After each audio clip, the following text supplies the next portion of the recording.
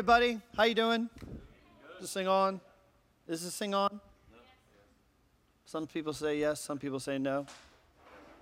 Okay. Well, welcome to E3. My name's Eric.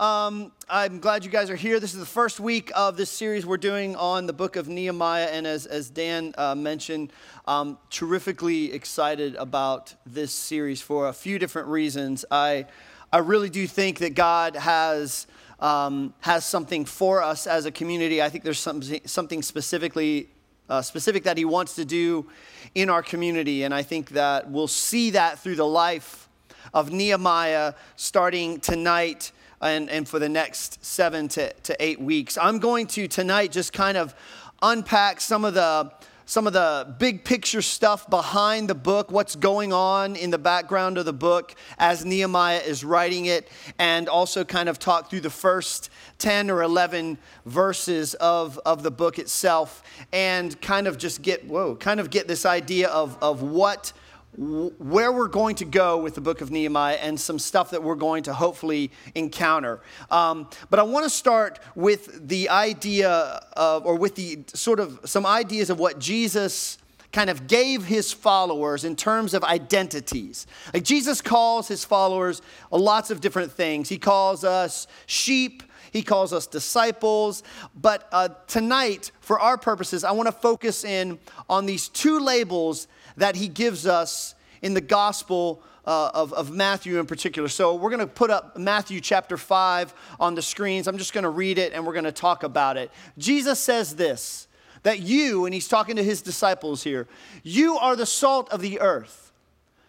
But what good is salt if it has lost its flavor? Can you make it salty again? It will be thrown out and trampled underfoot as worthless. He goes on to say, you are the light of the world, like a city on a hilltop that cannot be hidden. No one lights a lamp and then puts it under a basket.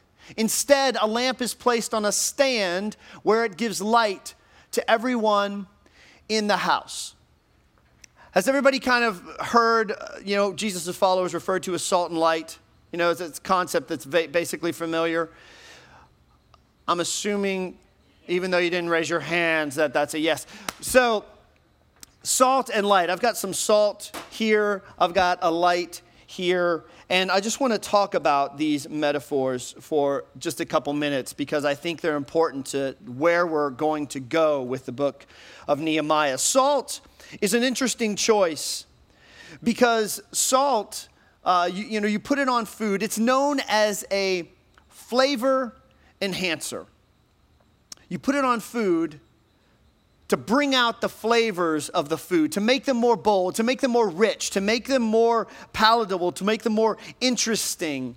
One of the translations of the Bible that a guy named Eugene Peterson did, is when he translated this, he said, you are the salt of the world, designed to bring out the God flavors of this world. And I love that idea, that salt is a flavor enhancer. So next time you meet somebody, you'd be like, who are you? Like, I'm a flavor enhancer. Hello. But this idea that we are there to bring out the stuff that God's already doing in the world. See, I believe this about God. I believe that anything that we want to do, any place that we want to go, anything that we dream up, God has done it first. He's been there first. And it's our job as his people to be salt and go like, okay, God, what are you doing? What are you doing? How can I bring out the flavors of what you're doing? Now, the interesting thing about salt is if you put too much of it on a food, if you try to make salt your meal, it's not going to be very good, is it? But if you take something that just needs some flavor, needs something enhanced about it, and you put the salt on it, you've got an amazing meal. Now, light is an interesting thing. I don't think that in the modern world we can really understand the significance of the metaphor anymore. Dietrich Bonhoeffer, who was a German pastor, priest during World War II, said that we who have light and street lights can know nothing of the terror of the darkness. And so when Jesus says, you're the light of the world, I got to thinking, like, what would light have meant to those people? Like it would have meant security, a fire, some place to keep like the wild animals at bay. It would have meant home. It would have meant food. It would have meant cooking. It would have meant hospitality. And the other thing about light is that, does light coexist with darkness? If there's light in a room, is there darkness in a room? No.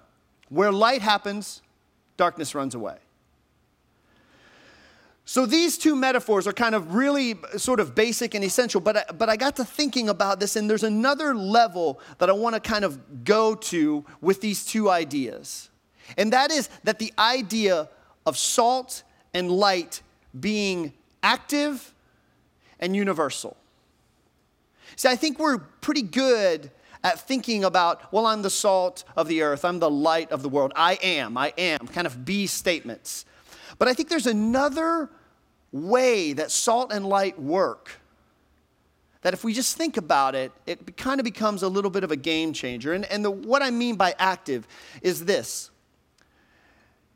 In a container like this, is this salt being effective? But it's salt, isn't it? But it's not being effective. In order for salt to be effective, it has to come into contact with what? Popcorn. Something that needs to be salted. Salt is only being effective. That's the fourth time I've salted that bowl of popcorn today. It's not any good anymore. Trust me. Salt is only effective if it comes into contact with something that needs flavor. That's something that is waiting for salt to be poured onto it. If it sits in a container, it may be salt, but it's not being effective. Salt can be active. It needs to find things to enhance the flavor of.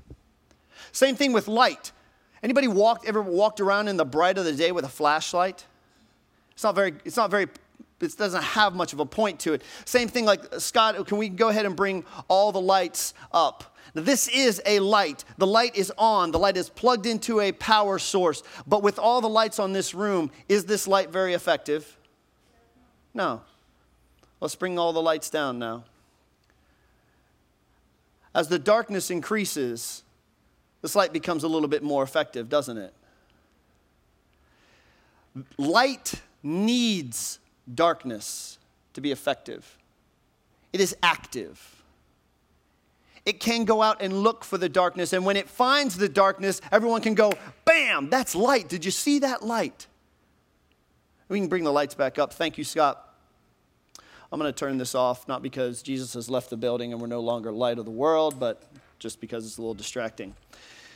Salt and light, active, and salt and light also universal. And what I mean by that is, just to be honest, like I read these statements by Jesus about salt and light, and when I look at my life, I don't feel like salt and light. Sometimes I just feel like Eric. And truth be told, Eric's kind of a mess sometimes. Eric's not good at salt. Eric's not good at light. That's left for people who really have their, lives together, like, Pastor Dan or Trace or Dan Durenberg. Everybody else is salt and light, but not me, right? But that's not true. And it's not true for a couple of reasons. It's not true because Jesus basically says, get this, all of you, you are the salt of the earth and the light of the world. Everybody. Not just the people who have it together, even though we know they really don't have it together.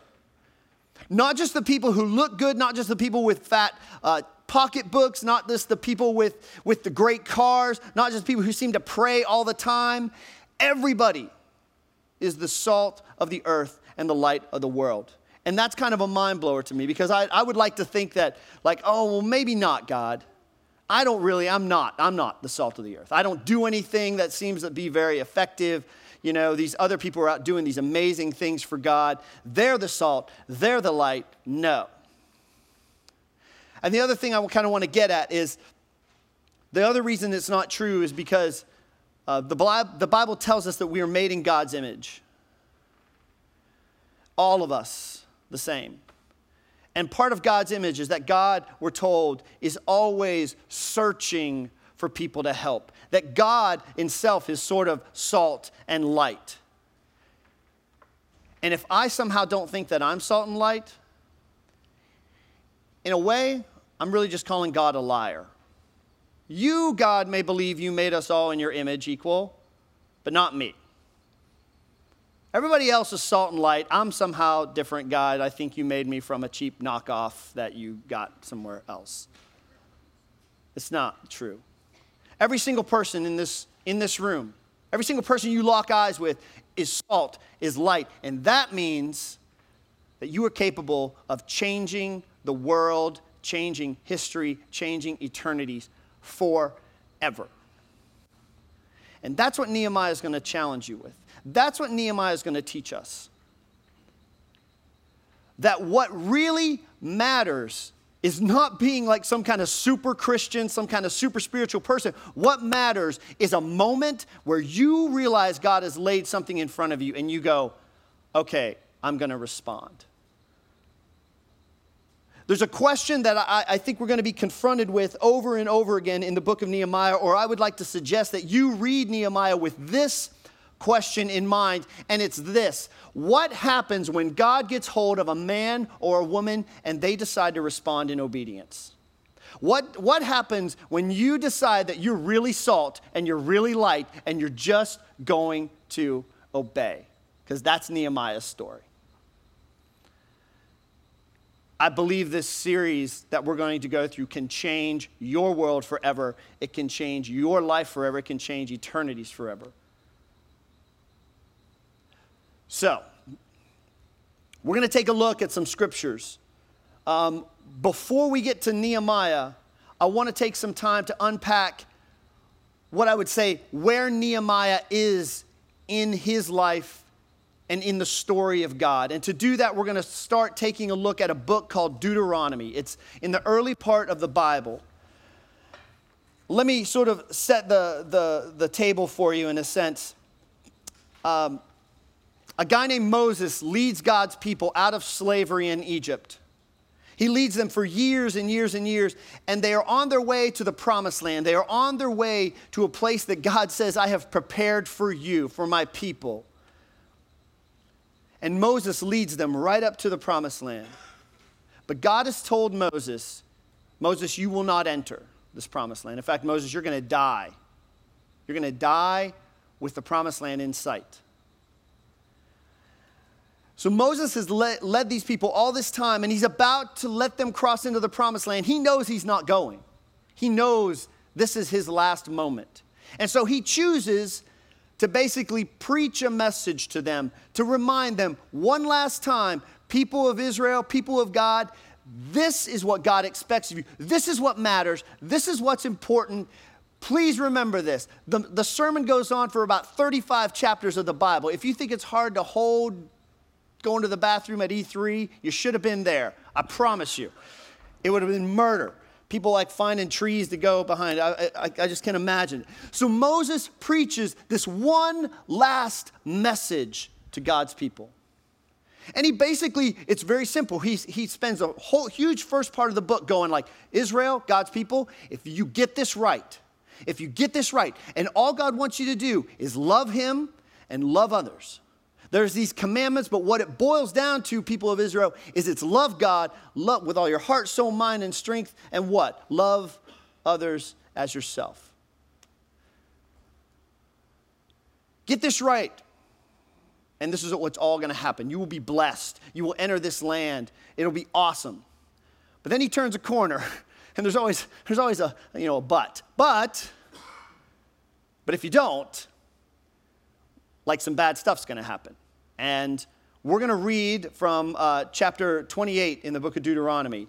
And it's when Moses is basically saying, like, Israel, if you turn aside, Israel, if you decide that you want to do life your own way, this is what's going to happen. And he lays it out this way in chapter 28, starting at verse 36. He says this, the Lord will exile you and your king to a nation that's unknown to you and your ancestors. There in exile, you will worship gods of wood and stone, and you will become an object of horror, ridicule, and mockery among all the nations to which the Lord sends you. Israel, if this is what you want, if you want life on your own, if you want life without God, God's people, you will face exile. You'll be taken out of this land that God has promised you. You'll be taken far away, and you will be made a mockery. It's harsh. But then 2 chapters later, he also reminds God's people of another attribute of God, and that is that God loves to welcome people back even when they've blown it. Even when whole nations have blown it, God says, but I will always welcome you. And this is what he says in Deuteronomy 30, just a few pages later. That if at that time, so if you change your mind, Israel, you and your children return to the Lord your God, and if you obey with all your heart and all your soul all the commands I have given you today, then the Lord God will restore your fortunes. He will have mercy on you and gather you back from all the nations where he has scattered you. I love this part. Even though you are banished to the ends of the earth, the Lord your God will gather you from there and bring you back. No matter how far you've gone, Israel, God will find you and he will bring you back to this land. So, why is this important? It's important, first of all, because this is what happens to the nation of Israel. Over time, they establish a monarchy. Over time, the monarchy starts really not following God's ways, doing really, really bad stuff. And they are conquered by an empire. They are conquered by the Babylonian Empire, kind of in the 600-ish BC. They come in, Israel is now subservient to the Babylonian Empire. And then it gets worse because they make Babylon even angrier. And so Babylon shows up one day on the doorstep of Jerusalem. They destroy the city. They go to the temple, the Lord's temple, and they plunder it. They take out things, the places that they're not supposed to be able to go because that's where God's presence is, and they take things out of the temple. They rob the temple. Devastation. And then they do exactly what was promised in Deuteronomy 28. They take people into exile. The best, the brightest, the leaders of Israel, they take them, gone. Now you're living in Babylon. How do you like that? You're gone from the land. Deuteronomy 28. What happens next is that another empire arises, the Persian Empire. Anybody seen the movie 300? This is the Persian Empire, okay? So this is who we're talking about. They rise up. They conquer the Babylonians. They have a different approach to life. They actually want people to be sort of at their homes. So they start releasing people. Go back home. If you're in exile, go back home. The Jews are no different. They say, you're from Judah, you're Jews. Go back home. So people start to return to Jerusalem. It's not always smooth. Like we'll see is like they kind of make the Persians mad and some kind of crazy stuff happens. But basically, that's what's going on when Nehemiah writes this book. The people of God are starting to return to the land. And the reason that's important is because I would suggest to you that Nehemiah knows exactly where he is in God's story.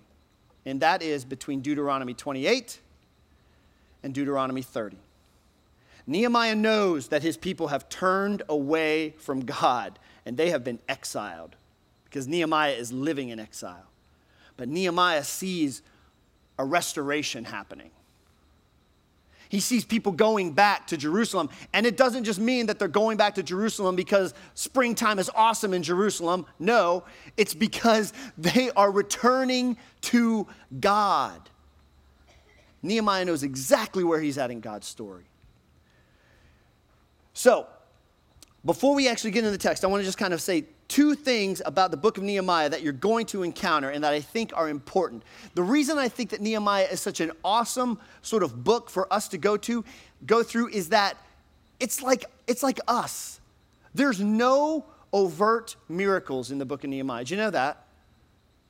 There's no walking on water. There's no parting of the Red Sea. There's no raising from the dead. And in that, like, Nehemiah is just like us. Nehemiah accomplishes what he does just by making day-to-day, moment-to-moment decisions to be obedient. And I think that's awesome, because I have not walked on water in a long time. I'm just a dude. And I think that's what Nehemiah would have said. I'm just a guy being obedient. The other thing that we're going to see in this book is that Nehemiah has a big personality. It shines through the book. Most of the book is written in first person. And what we'll find out about Nehemiah is that he is a great leader. He's a great administrator. He's got a pragmatic, forceful personality. He gets it done. You want something done? Nehemiah's on the short list. You want him to do it. But that actually sets up something really, really interesting about today's text. And so with all this being said, with Deuteronomy 28 and Deuteronomy 30 kind of hanging around out there, with salt and light kind of hanging out there, I want to turn to the actual text of Nehemiah. It's going to be on the screens. I'm just going to read it and talk about it. The book starts off this way. These are the memoirs of Nehemiah, son of Hakaliah. Scholars will tell us that these are the memoirs of Nehemiah, the son of Hakaliah. Clever, I know. In late autumn, in the month of Kislev, in the 20th year of King Artaxerxes' reign, I was at the fortress of Susa. This is just kind of a historical thing. The Persian kings would move their headquarters around their empire. Basically, if it was hot, they would go to someplace cold. If it was cold, they would go to someplace hot. Made a lot of sense. So they're at Susa, which is one of these fortresses. He writes this, Hanani, one of my brothers, came to visit me with some other men who had just arrived from Judah. I asked them about the Jews who had returned there from captivity and about how things were going in Jerusalem. So he asks about the people who have begun to go home, who have begun to kind of bring about this Deuteronomy 30 movement. And what's really cool about this is that we're pretty sure that Nehemiah at this point has never been to Jerusalem. He has no idea what it looks like. He has no roots to it. All he knows is that people are going back to it, and he wants to know. But everything that transpires in Nehemiah starts with him as an outsider. He's not been to Jerusalem. But God does something really, really interesting. They tell him this. They said to me, things are not going well for those who return to the province of Judah. They're in great trouble and disgrace. The wall of Jerusalem has been torn down and the gates have been destroyed by fire. This actually happened by the Persian Empire. Things got a little bit out of whack and the Persians actually did come in. They thought the Jews were rebelling and they tore down the walls again. So, Nehemiah has a very specific reaction to this news. Listen to this. When I heard this, I sat down and wept. In fact, for days I mourned, fasted, and prayed to the God of heaven. So knowing what we know about Nehemiah's personality, that he's a pragmatic, level-headed dude. He's not a weeper. I'm a weeper. I cry a lot. But I know people who don't really cry a lot. This news devastates him. All the composure that he carries himself with is wiped away. He's broken. He's brokenhearted. The language in the text would say, like, I know some of us may say, well, I fasted. I know what fasted looks. This is not fasting where you've chosen to fast. The implications of the text are, he is so brokenhearted, he cannot eat. Nothing matters to him right now except his broken heart. And why? It's because he knows what's at stake. He knows where his people are in the story. He knows we've turned away. We're in Deuteronomy 28. And these people are going back and restoration's about to happen. But no, the walls have been torn down. And he just weeps and weeps and weeps. But then he does something else. He prays. O Lord God of heaven, he prays, the great and awesome God who keeps his covenant of unfailing love with those who love him and obey his commands, listen to my prayer. Look down and see me praying night and day for your people Israel. I confess that we have sinned against you. Yes, even my own family and I have sinned. We've sinned terribly by not obeying the commands, decrees, and regulations that you gave us through your servant Moses. Does this sound like what we read in Deuteronomy 28? It absolutely does. God says, if you don't do these things, this is what's going to happen. Nehemiah says, I'm confessing to you, we have not done these things. We have turned away. But then his prayer goes on. Please remember what you told your servant Moses. If you're unfaithful to me, I will scatter you among the nations. But if you return to me and obey my commands and live by them, then even if you are exiled to the ends of the earth, I will bring you back to the place I have chosen for my name to be honored. Deuteronomy 30.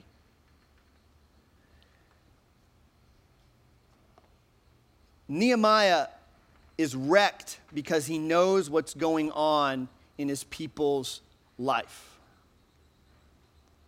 And then he ends the prayer this way. The people you rescued by your great power and strong hand are your servants. O Lord, please hear my prayer. Listen to the prayers of those of us who delight in honoring you. Please grant me success today by making the king favorable to me. Put it in his heart to be kind to me. So that's the text. Spoiler alert, Nehemiah rebuilds the wall in Jerusalem. Does that appear in his prayer at all?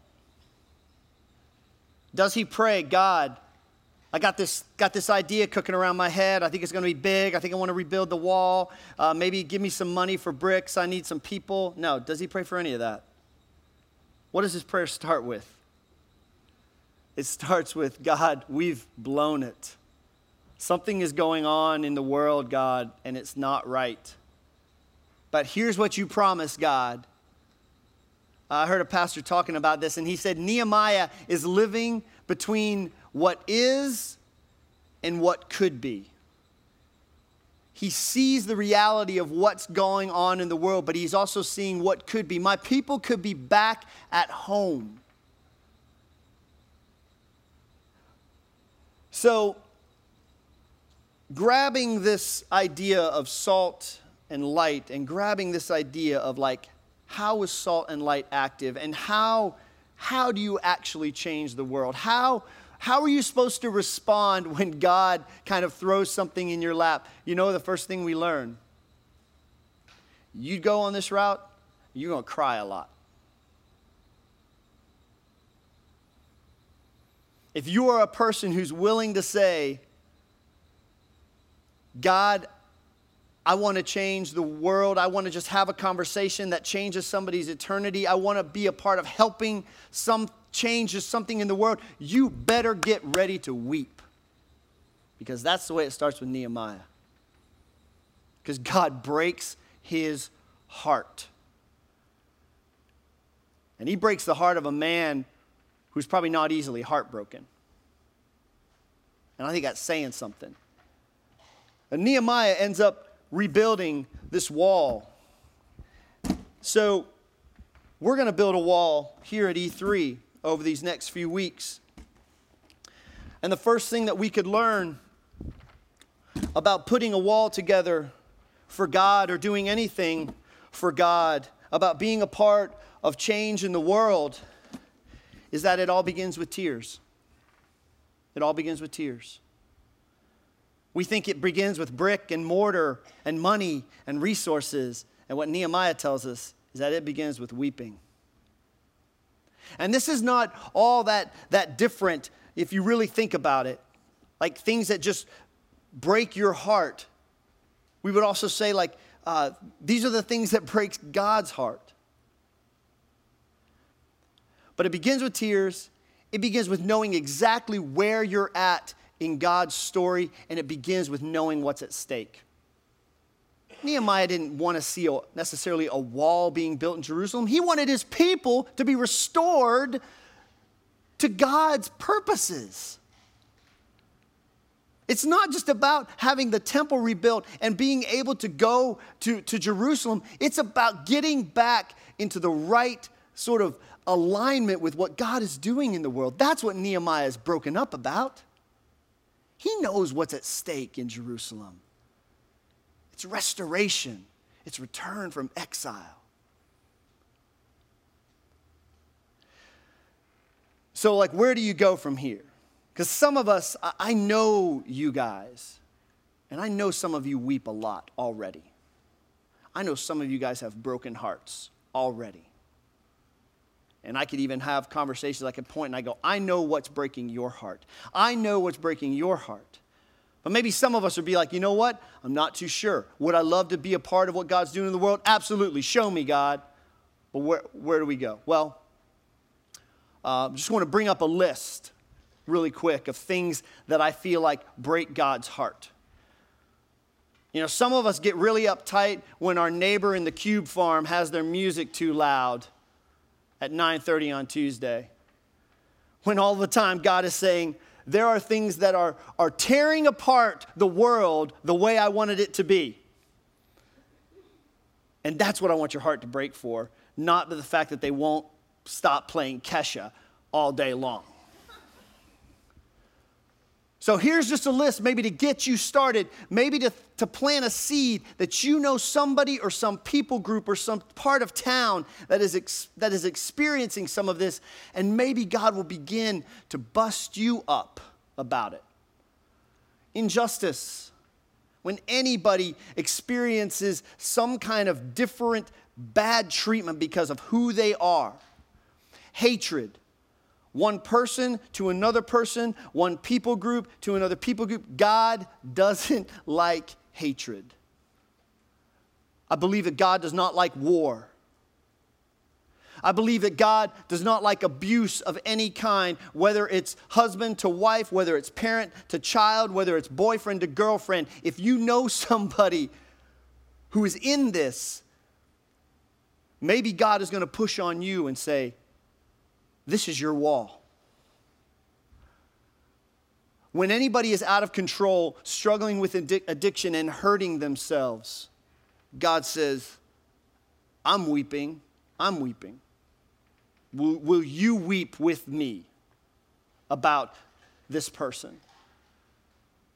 And I'm pretty sure that God doesn't like hungry people. No, I'm absolutely sure. Yeah. Give me a second. God doesn't like hungry people. Well, I mean, he likes hungry people. He doesn't like the fact that people are hungry.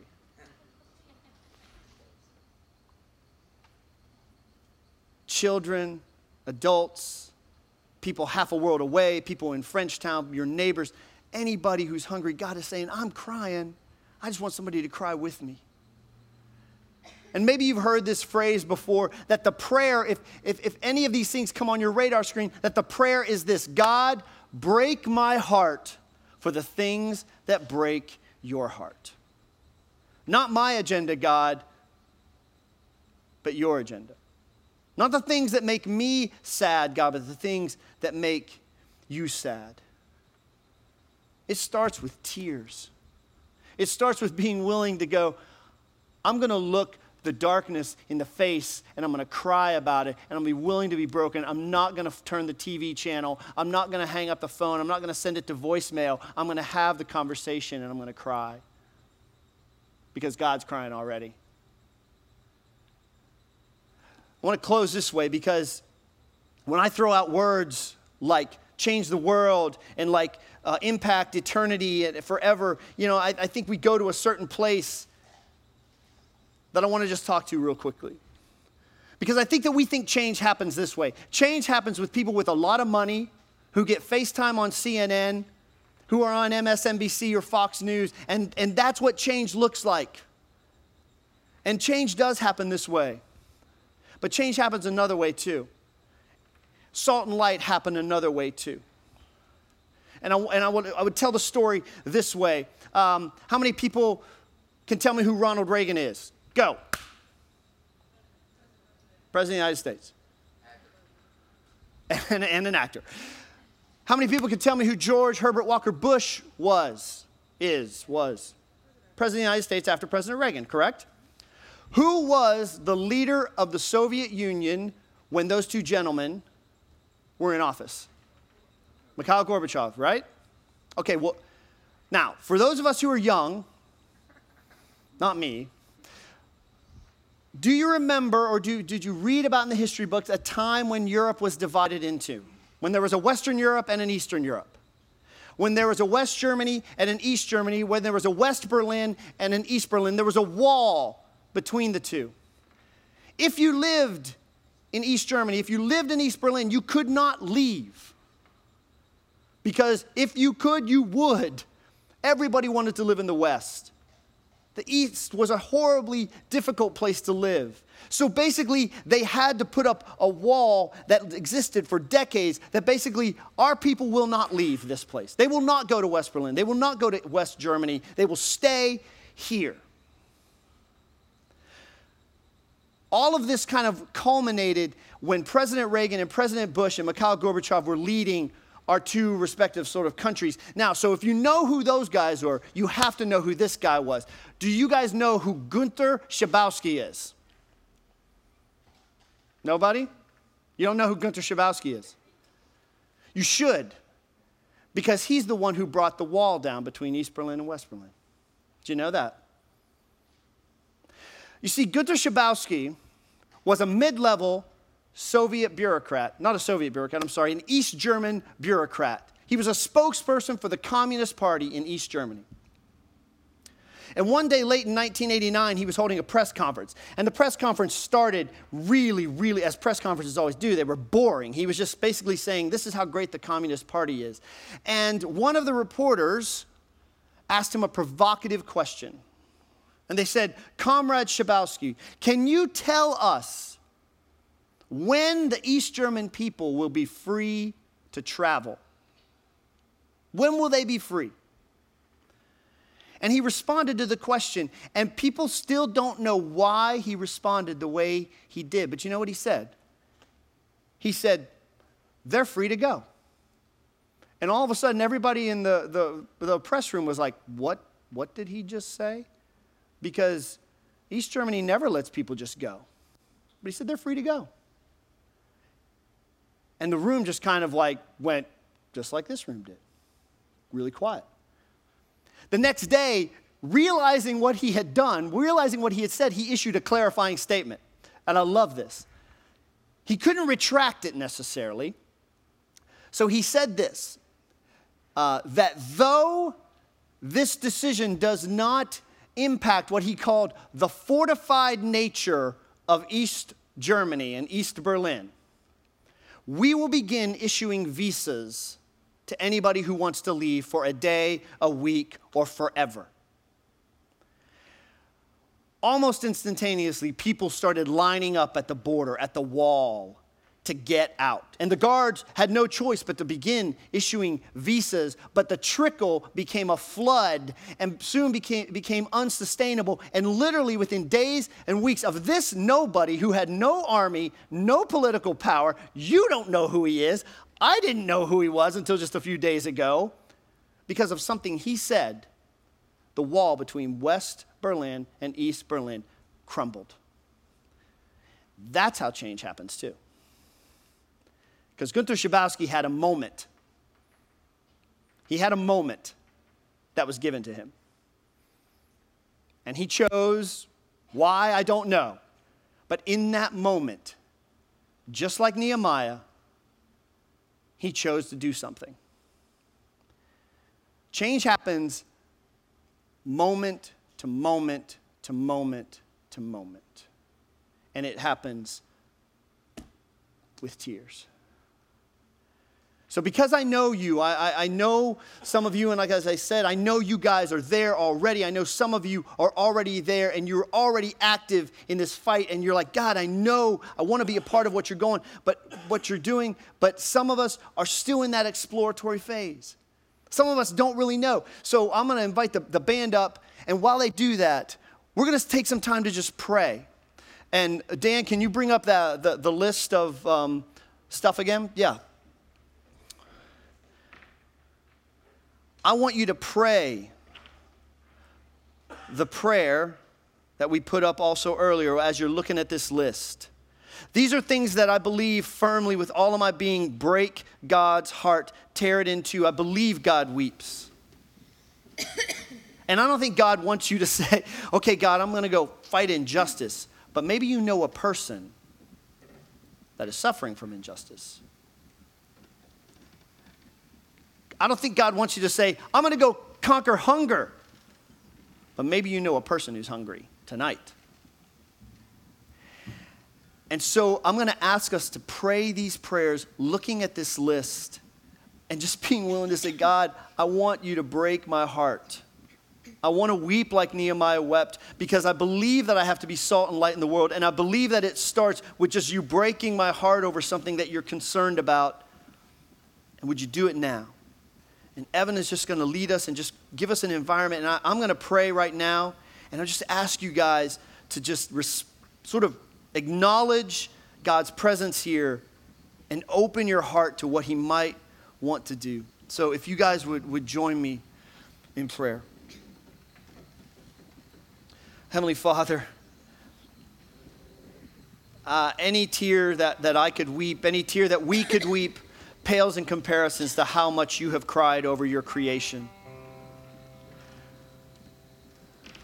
And God, I just pray that with an eye towards the things that distress you, God, that we might be willing to say, I believe that change is possible. I believe that salt and light are possible. And I believe that I can be a part of it. God, just show me.